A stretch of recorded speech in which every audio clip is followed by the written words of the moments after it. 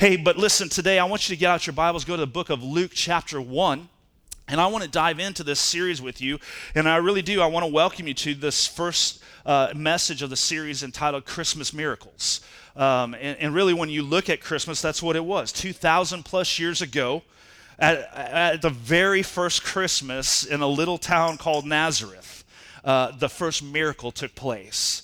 There was this young girl who was filled with the Spirit of God and received an amazing gift that was for the entire world. And we celebrate that. And his life flowed through her. And he brought eternal hope and salvation and healing to a broken world. And we're going to look at that together over the next few weeks leading up to Christmas. And I just believe with all my heart that God wants to enlarge your perspective when it comes to Christmas this season. He wants to help you experience the miraculous in your own life this Christmas season, because what we're going to learn in this series is God is still very much in the business of doing miracles, performing miracles. And I think what you're going to discover is what's interesting is who he chooses to use in order to perform those miracles. You know, the Christmas story, as awkward as it is to talk about as a public speaker, it has a lot to do with the joy of getting pregnant. It really centers around a conversation about that. And pregnancy really has a lot in common with Christmas. It's all the what ifs. It's the what are we going to name the baby? What will he or she look like? My goodness, I hope they don't look more like you than me because I'm ugly. It's like, I hope they don't have my nose. It's what will their personality be? It's the what ifs. It's the Christmas season is full of what ifs. When I think of my own life and my own family, there was 3 times in my life where Sarah came to me and uttered the words that I'm pregnant. The first child we lost, and then we have been privileged to have 2 beautiful boys since then, handsome boys since then, that we've come to adore and love, and we love them amazing. Just they're our whole world. But those words for me as a father, and any father in the room, you can attest to this, they never fail to grab my attention.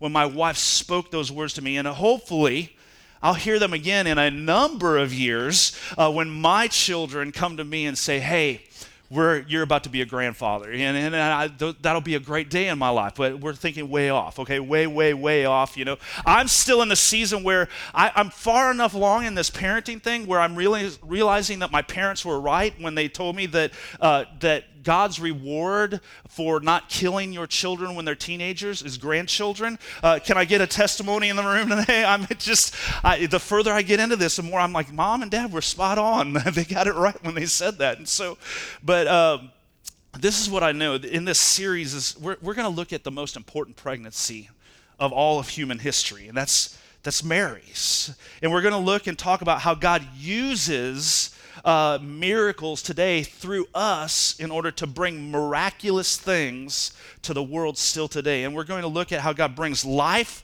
into the most barren of places. Maybe some of you are here today and you're in a barren place. You're in a place where, man, there's just no hope. It seems to be hopeless in this moment that I find myself. I just want to encourage you to take heart, because God is still in the miracle working business. And he promises that he will come through for us over and over again. The reality, though, about this story that we're about to talk about and read through is the story for many of us, especially if we've grown up in church, it's so well known. It's almost too well known. In fact, it's become overly familiar to us. Even as a pastor, I've got to admit, every time Christmas comes around, we're like, how are we going to spin it this year? It's like, it's the same story we got to talk about again. And so it's become too ordinary to us. But how many of y'all know there's nothing ordinary about the Christmas story? It's an extraordinary story. But it's been read so many times that we just see one miracle. We just see the miracle of Christ's birth. And listen, I'm not undermining that this morning by any stretch of the imagination. That is the central miracle that gave us what we need, redemption and salvation. But the greater miracle that I want to talk about with you today is that he came to birth miracles in and through us still today as we live. The miracle of the pregnancy that's similar to Christmas, yes, it's there. But today, it's not about two people joining together. That's not the miracle. The Christmas miracle that I want to talk to you about is about God joining with his people and heaven meeting earth. Right here, right now, in the midst of your darkest situation. You see, Christmas, it highlights the incarnation story, as we talk about in church, which is the miracle of miracles. It's the surprise of all surprises when you read it. And incarnation, it's simply defined as something that is in the spirit realm or something that is abstract becoming flesh. And that's exactly what Jesus did. Jesus came from heaven, from the Spirit, to dwell as a human. The divinity became flesh, the Bible says, and dwelled amongst us. And one of my favorite things about Christmas is really the element of surprise. Anybody with me?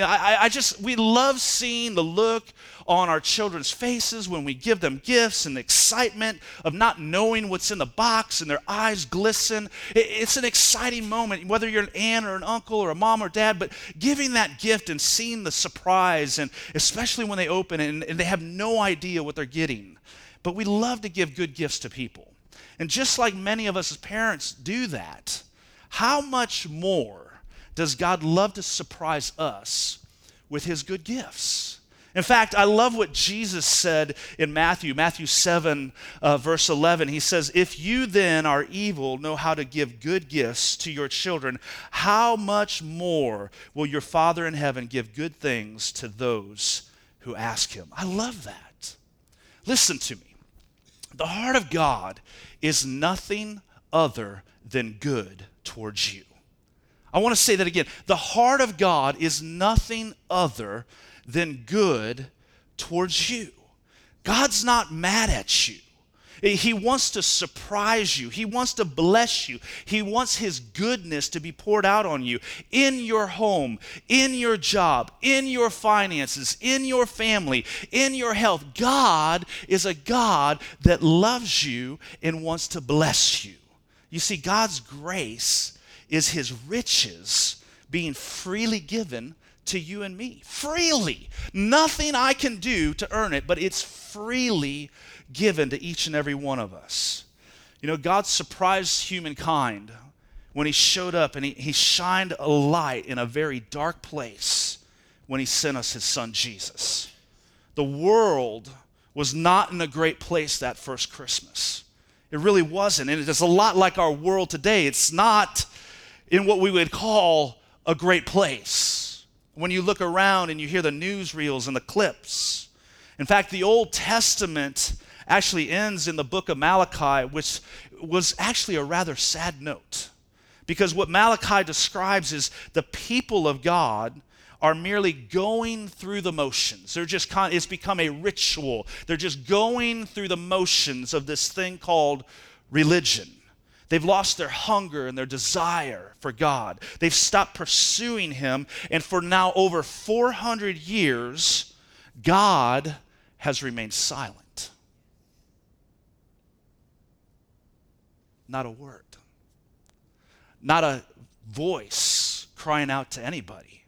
Yes, God would speak to a few hearts who hungered for him, but the Bible tells us that he sent no prophet to the people because they were satisfied in their dead religion. Can you imagine that? And without a prophet, without godly leadership in their life, the people of God were drifting, they were straying, they were like sheep without a shepherd, the Bible says, and they knew it. They knew that they were straying away. Their religious leaders could offer them no hope or no consolation, no comfort of any kind. Yet, even then, there was a hunger for truth and guidance, and most of all for deliverance. It began to build in the nation of Israel. And then in Isaiah chapter 9, the prophet more than 700 years before the birth of Christ, this is so interesting. He prophesied that the coming Messiah would bring light into this world, that hope was on the way. Anybody could use some hope in their life right now? That hope was on the way. Look at Isaiah 9:2. He says this. He says, the people walking in darkness have seen a great light. A light has dawned on those living in the land of darkness. The nation of Israel was in this dark, deteriorating place, and Jesus flipped on the light. And when they were at their worst, when things seemed like they couldn't get any more dramatically bad than they already were, God sent heaven's best. The Father sent his one and only Son, the Bible says. He was made in flesh. He was born as a babe. The Savior of the world came in flesh and through a humble servant named Mary. And Mary's miracle, as what we're going to call it and talk about for the next few weeks, Mary's miracle, it shows us this promise, this pathway that God uses for the miraculous, for those who are open and who are hungry to be used as a miracle-working platform for him. You see, I want to say this again and get this from your head into your spirit this morning, that God is still in the business of placing his Son on the inside of people and impregnating them with dreams, with visions, with hopes in order to reach others that are around us. He still does that today. Mary's miracle was not conceived of human origins. It wasn't. It wasn't a miracle, a physical miracle or a mental source. No. It was from God, the creator and the sustainer of all life. He came to Mary and he said, listen, I'm still in the business of performing miracles, and he'll still do that for you today. And before we go any further, what I want to do is I want to read a rather lengthy piece of passage this morning that talks about Mary's miracle. And I want to go to Luke chapter 1, and we're just going to read this together. But this is the story. This is the first miracle that sets the tone, the stage, for all of the rest of the story of salvation. Let's read it together. Verse 26, it says this. In the 6th month, the angel Gabriel was sent by God to a town in Galilee called Nazareth, to a virgin engaged to a man named Joseph of the house of David. The virgin's name was Mary, and the angel came to her and said, greetings, favored woman. The Lord is with you. But she was deeply troubled by this statement, wondering what kind of greeting this could be. Then the angel told her, do not be afraid, Mary, for you have found favor in the sight of God. Now listen, you will conceive and give birth to a son, and you will name him Jesus. He will be great and will be called the Son of the Most High, and the Lord God will give him the throne of his father David. He will reign over the house of Jacob forever, and his kingdom will have no end. Verse 34, Mary asked the angel, how can this be, since I have not had sexual relations with a man? The angel replied to her, the Holy Spirit will come upon you, and the power of the Most High will overshadow you. Therefore, the Holy One to be born will be called the Son of God. And consider your relative Elizabeth.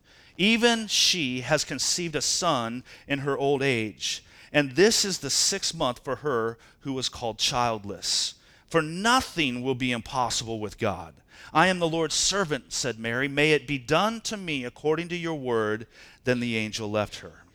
Verse 39, in those days Mary set out and hurried to a town in the hill country of Judah, where she entered Zechariah's house and greeted Elizabeth. When Elizabeth heard Mary's greeting, the baby leaped inside her, and Elizabeth was filled with the Holy Spirit. Then she exclaimed with a loud cry, blessed are you among women, and your child will be blessed. How could this happen to me, that the mother of my Lord should come to me? For you see, when the sound of your greeting reached my ears, the baby leaped for joy inside of me. Blessed is he who has believed that the Lord would fulfill what he has spoken to her. And then in verse 46, and Mary said, my soul praises the greatness of the Lord, and my spirit rejoices in the God, my Savior, because he has looked with favor on a humble condition of his servant. Surely from now on, all generations will call me blessed.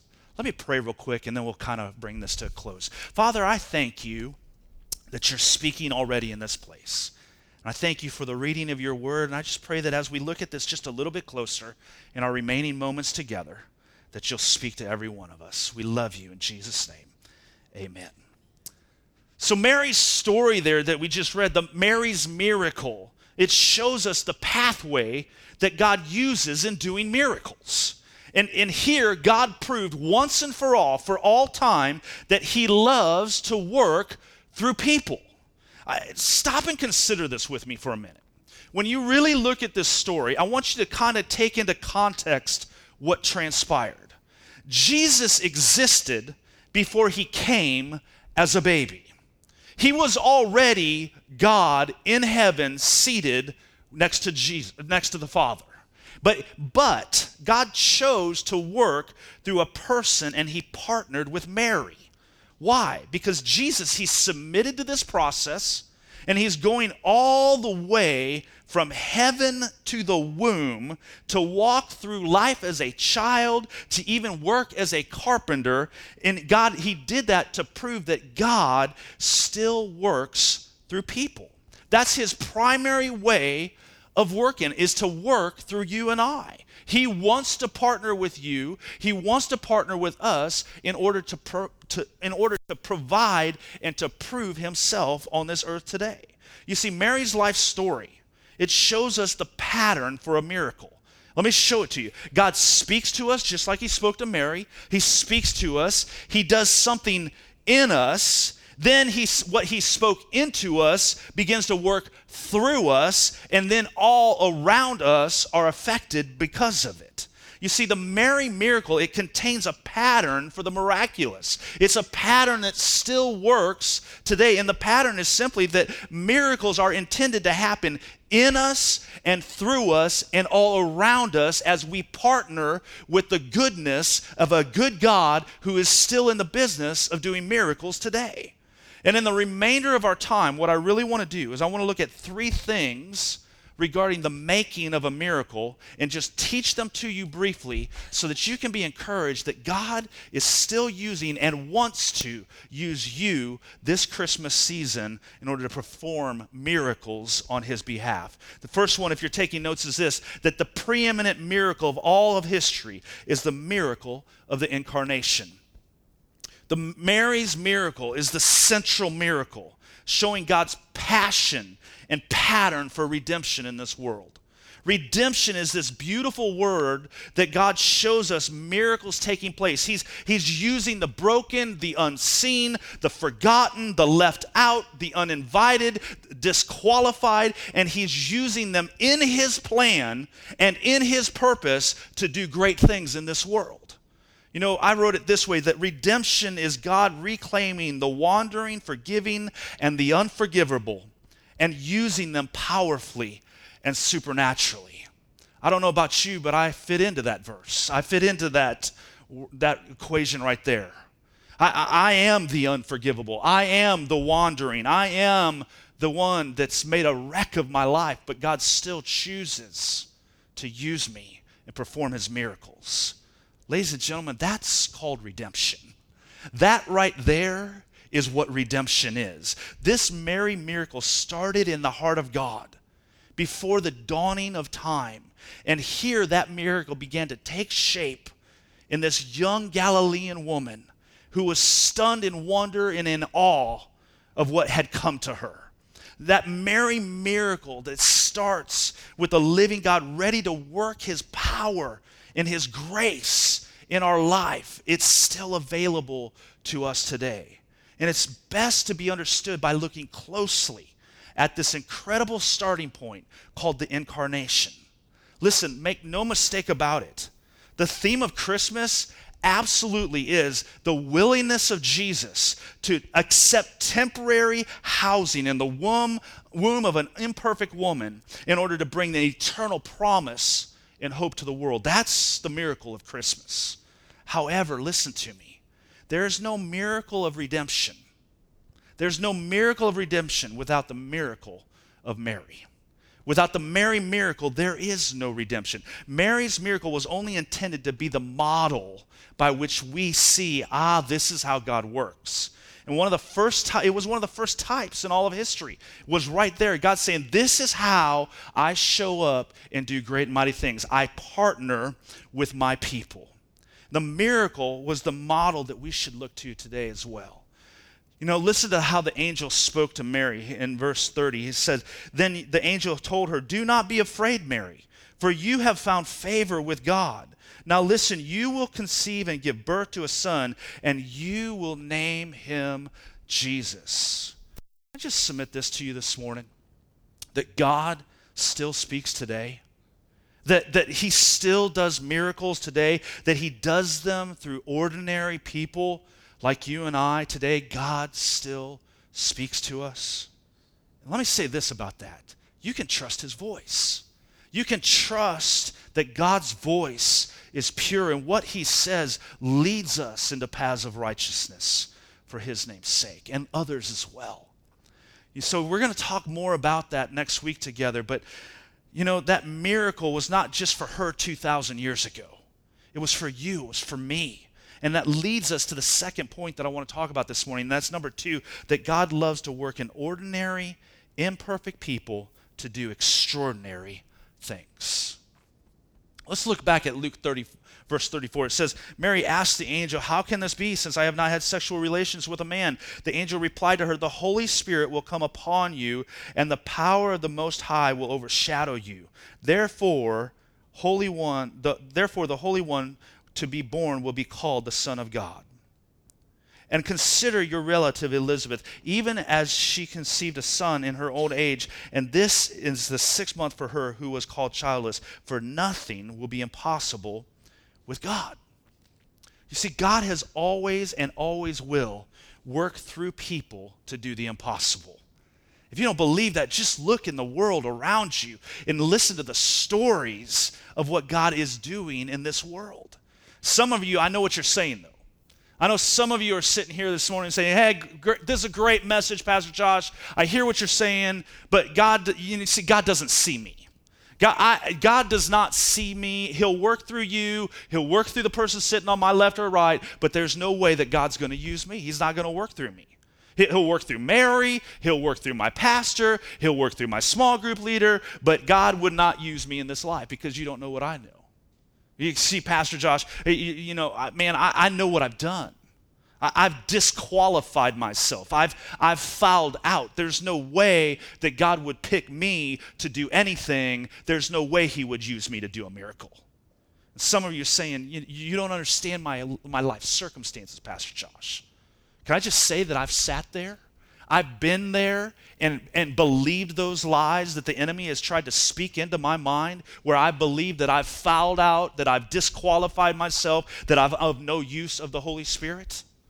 Can I tell you that you're believing a lie this morning? That God still uses imperfect people to perform his work and his miracles in this life. Listen, we have to break through the walls of our own understanding at times in order to receive God's miracles. We do not understand the fullness of this thing. The Bible is very clear about that. We have to break through these walls of our own understanding and trust that we serve a God that's way bigger, way higher, way bigger purpose than we could ever imagine. You see, we let insecurities, we let situations, we let failures in a moment frame our life. And God never intended our life to be framed by that stuff. And then we begin to believe the lie of the enemy that you've washed out, you're no good, you're of no use to the kingdom of God. And God's looking at you and saying, no, I'm going to redeem all of that and more if you will just trust me. See, God often is limited by what we believe in ourselves, not what he believes in us. We have to let go of what we believe about ourselves and trust what the Bible and what God's word has spoken over us. He says that you are sanctified, that you are justified, not because of any of your doing. I'm off my topic right now. Not because of anything you've done, but because of everything I've already done for you and in you through the birth of my son and his death on a cross. That's why you're justified to do miracles. So let me ask you a question. What's limiting you? What's limiting you other than yourself this morning? Because God's not. God loves you with an everlasting love. Now, I want to address something else in this conversation too, just real briefly, because I know that many of us come in this kind of a melting pot of religions in this room. We got everything from Catholic to Baptist to Pentecostals like me that I grew up in the Assemblies of God. So we kind of got it all in one room right here. And so I want to address kind of some views on some things, because some people have elevated Mary almost to a godlike status, this divine status, as someone who was different in every way other than the rest of humanity. She wasn't a typical person. Listen, while we deeply honor who she was and what she did and the part that she played in this story, the point of this entire narrative is that God chose the most humble, ordinary girl to become a vessel through which he carried and gave birth to the Son of God. She was not perfect. She was not deity. God works through common, ordinary people to perform his way and his will. Look what Mary said in verse 38. She even attests to it right here. She says, "I am the Lord's servant," said Mary. "May it be done to me according to your word." Then the angel departed.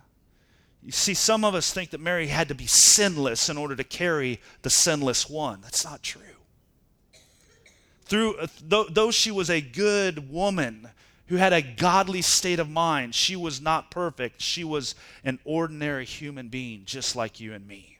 You see, the miracle is that God chose to enter our darkness to bring light. Listen to what Mary said of herself in the next passage, verse 48, because he looked with favor on the humble condition of his servant. Wrote it this way this week: God wasn't looking for perfection in the person he was going to do the miraculous through. He was looking for humility. Are you willing to be humble enough in your brokenness to allow God to use you? The prerequisite for a miracle was not being in the in crowd or having wealth or notoriety or being perfect and having it all together and living a sinless life. No, the prerequisite for a miracle was willingness, which leads me to my last point, and this is it. Number 3, God works through willing people. Willing, broken people. Can I just say this to you, that I've learned this in my life? Never hesitate to say yes to the miracle that God has for your life. Never hesitate to say yes to that, because you will always try to disqualify yourself from being acceptable to receive it. But God wants to do so much more through you as a broken person than he does as a prideful, I've got it all together person. Never underestimate the power of saying yes to the miracle that God's wanting to do in your life. The rest of verse 48 says it all. It says, "Surely from now on all generations will call me blessed." But Mary said that in full humility, realizing that the Son of God was chosen to be placed in her to do a miracle work in her first, and then for all of humanity for the rest of time. I think there can be no question that the most surprised person in all of history was this ordinary young girl named Mary when the angel showed up and said, "Hey, I'm going to use you." You see, God doesn't need a name. He doesn't need a pedigree. He doesn't need a privileged ancestry to use people. That's not what he's looking for. God's going to do what God wants to do, and he's going to find the ordinary, willing people that are broken, that are messed up, that have sinned, that have fallen short, that have made a wreck of their life and emotionally just can't seem to get it. He's going to use that person that's willing and humble and is willing to say, "Listen, God, even in spite of all this, God, if you can do anything, you can use me. You can use me, God." 1 Corinthians 1:27, I bring it to a close. It says, "Instead, God has chosen what the foolish is foolish to the world to shame the wise, and God has chosen what is weak in the world to shame the strong." Consider this. as I kind of bring this to a close. God's miracle was brought to her, to grow in her, to be delivered through her, to change the world around her. Let me say that again. God's miracle was brought to her, to be grown in her, to be delivered through her in order to change the world around her. Why did God start with Mary? God started with Mary because she had the faith to believe and the humility to receive the gift of God and be willing to be a vessel to be used by him. God is still in the business of using ordinary, broken people to perform his miracles on this earth. Make no mistake about it, that is the Christmas miracle. That God chose to leave heaven and come as a babe into an imperfect person that was just willing to say, God, yes, I'm imperfect. God, yes, I'm broken. God, yes, I'm a mess. But if you can use anything, Lord, you can use me. And so my first question to you this Christmas season is kind of a hard one. Are you willing to get over yourself? Are you willing to get past yourself? Are you willing to sit here this morning and realize that yes, you're a mess. Yes, you don't have it figured out. Yes, you have sin in your life. Yes, you've fallen short of the mark. But haven't we all? And instead of focusing on that, are you willing to focus that God is still a God that uses ordinary people to do extraordinary things in this life? Let me pray for you. Father, I thank you that you've been speaking in this place already.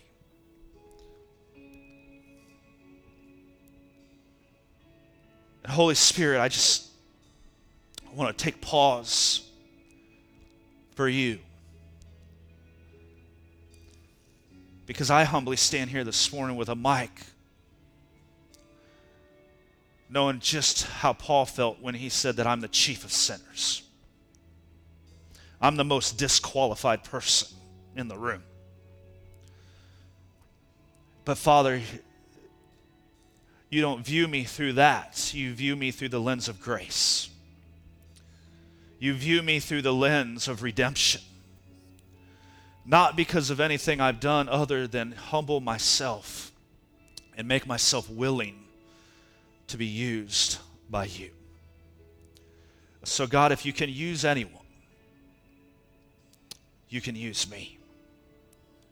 And across this room, in this place today, Father, I just pray that for the person that's sitting here feeling broken, feeling like they've cashed it all in, feeling like they've made more of a mess of their life than could ever be used, Lord, I just pray that you'll speak grace to them and lovingly pull them in and remind them that your grace is sufficient, that in our weakness, Father, you choose to use broken, humble vessels to still perform miracles in this world in order to point people to you. Father, let us be men and women that are broken, that are humble, that are willing to be used by you. Father, in fact, I would just pray right now, would you begin to breathe in a miracle right now? Some of us need that. We need a fresh miracle breathed into us right now. Holy Spirit, I release you right now. Would you breathe in to every one of us that need it, that miracle right now? Would you allow it to start to grow on the inside of us so that we can give birth to it, Jesus, so that it will influence those that are around us? Father, we give it to you. Father, would you put it in us? And Father, we'll be faithful to just walk obediently with you through the process. We love you. In Jesus' name, everybody said, amen.